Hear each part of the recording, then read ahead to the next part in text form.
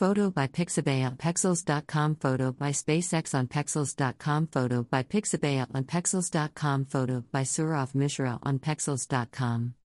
I've always said, when it comes to mental health preparedness, there is no way to be clairvoyant about what the future has in store for your clinical picture.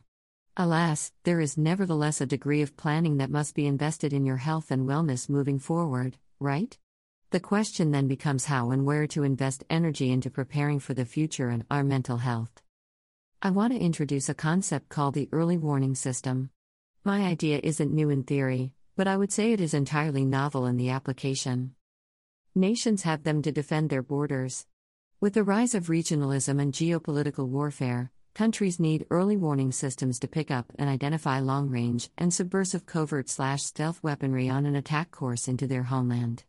There are methods constructed through technology and information gathering to detect the enemy coming before it is too late, from nations down to cities, townships, and other smaller municipalities.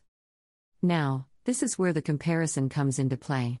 As the saying goes, I am just one man like the United States' defensive needs or another nation protecting its borders.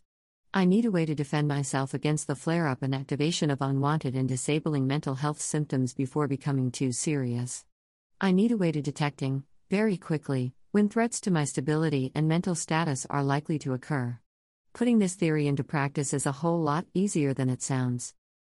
Listen, no one will ever be able to predict every symptom worsening before they become too exacerbated. However, self-aware people and people that know themselves well will be a step ahead. Through ongoing therapy or life review, people can pick up specific patterns within their affective, emotional range. In terms of affective lability, emotional dysregulation, our feelings follow cues from our thoughts.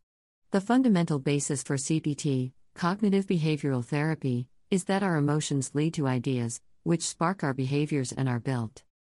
I am not suggesting performing your own CBT or self-CBT to re-regulate your emotional state when it gets off course unless you are ready and have the skills to do so. That is also not entirely necessary yet, so do not panic. Until your behaviors run awry because your feelings are compromised from emotional lability, you have time to monitor your mental status. When you begin to be mindful of your personal, behavioral state, the pace and relative speed of negative affective changes will slow down, avoiding the need to worry about self-CBT and other advanced skills. Mindfulness, deep breathing, and checking in with yourself are all tools to halt the dysregulated emotional state's advancement. To do so, ask yourself questions that aren't triggering to self-evaluate further where you are at in terms of your thinking and feelings. Even self-verbal reassurance goes a long way to slow down negative thoughts and titrate down the intensity of hurting feelings. These methods are internal early warning systems. External systems are even more straightforward to operate. Some prime examples/suggestions for external systems are friends or other collaterals in your life. They don't have to be great friends or even know that they serve as your early warning system. Then how can I mobilize them if they don't realize they are helping me? The answer is simple. All you need from your collateral for them to serve as an early warning system is data or information. This data is specific to you and your symptoms.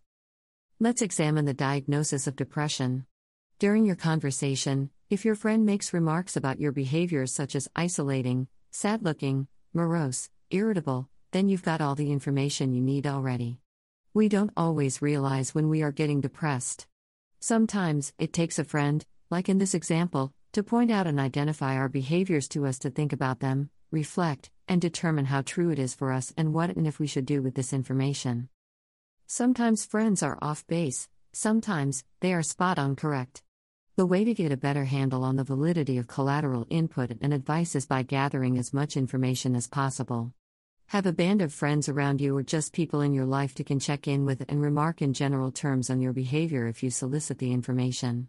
While unsolicited details are even more compelling because you didn't ask, they volunteered to speak and exercise concern. In the end, unsolicited or solicited, gather as much information possible before jumping to conclusions about your emotional health. Be careful not to let information manifest into a new reality for you and create the very trouble you were hoping to avoid with this reflective exercise. The more stable collaterals in your life, the odds of getting a better read on your clinical picture is more likely. People that know us well over the long haul are hands down better at evaluating small shifts in our behavioral and emotional health. In the end, this is an exercise about preventative mental health self-management. So, when using the skills discussed here, listen, reflect, do not be reactive or defensive. After all, who are you hiding? Just a better understanding of your mental health clinical picture and well-being.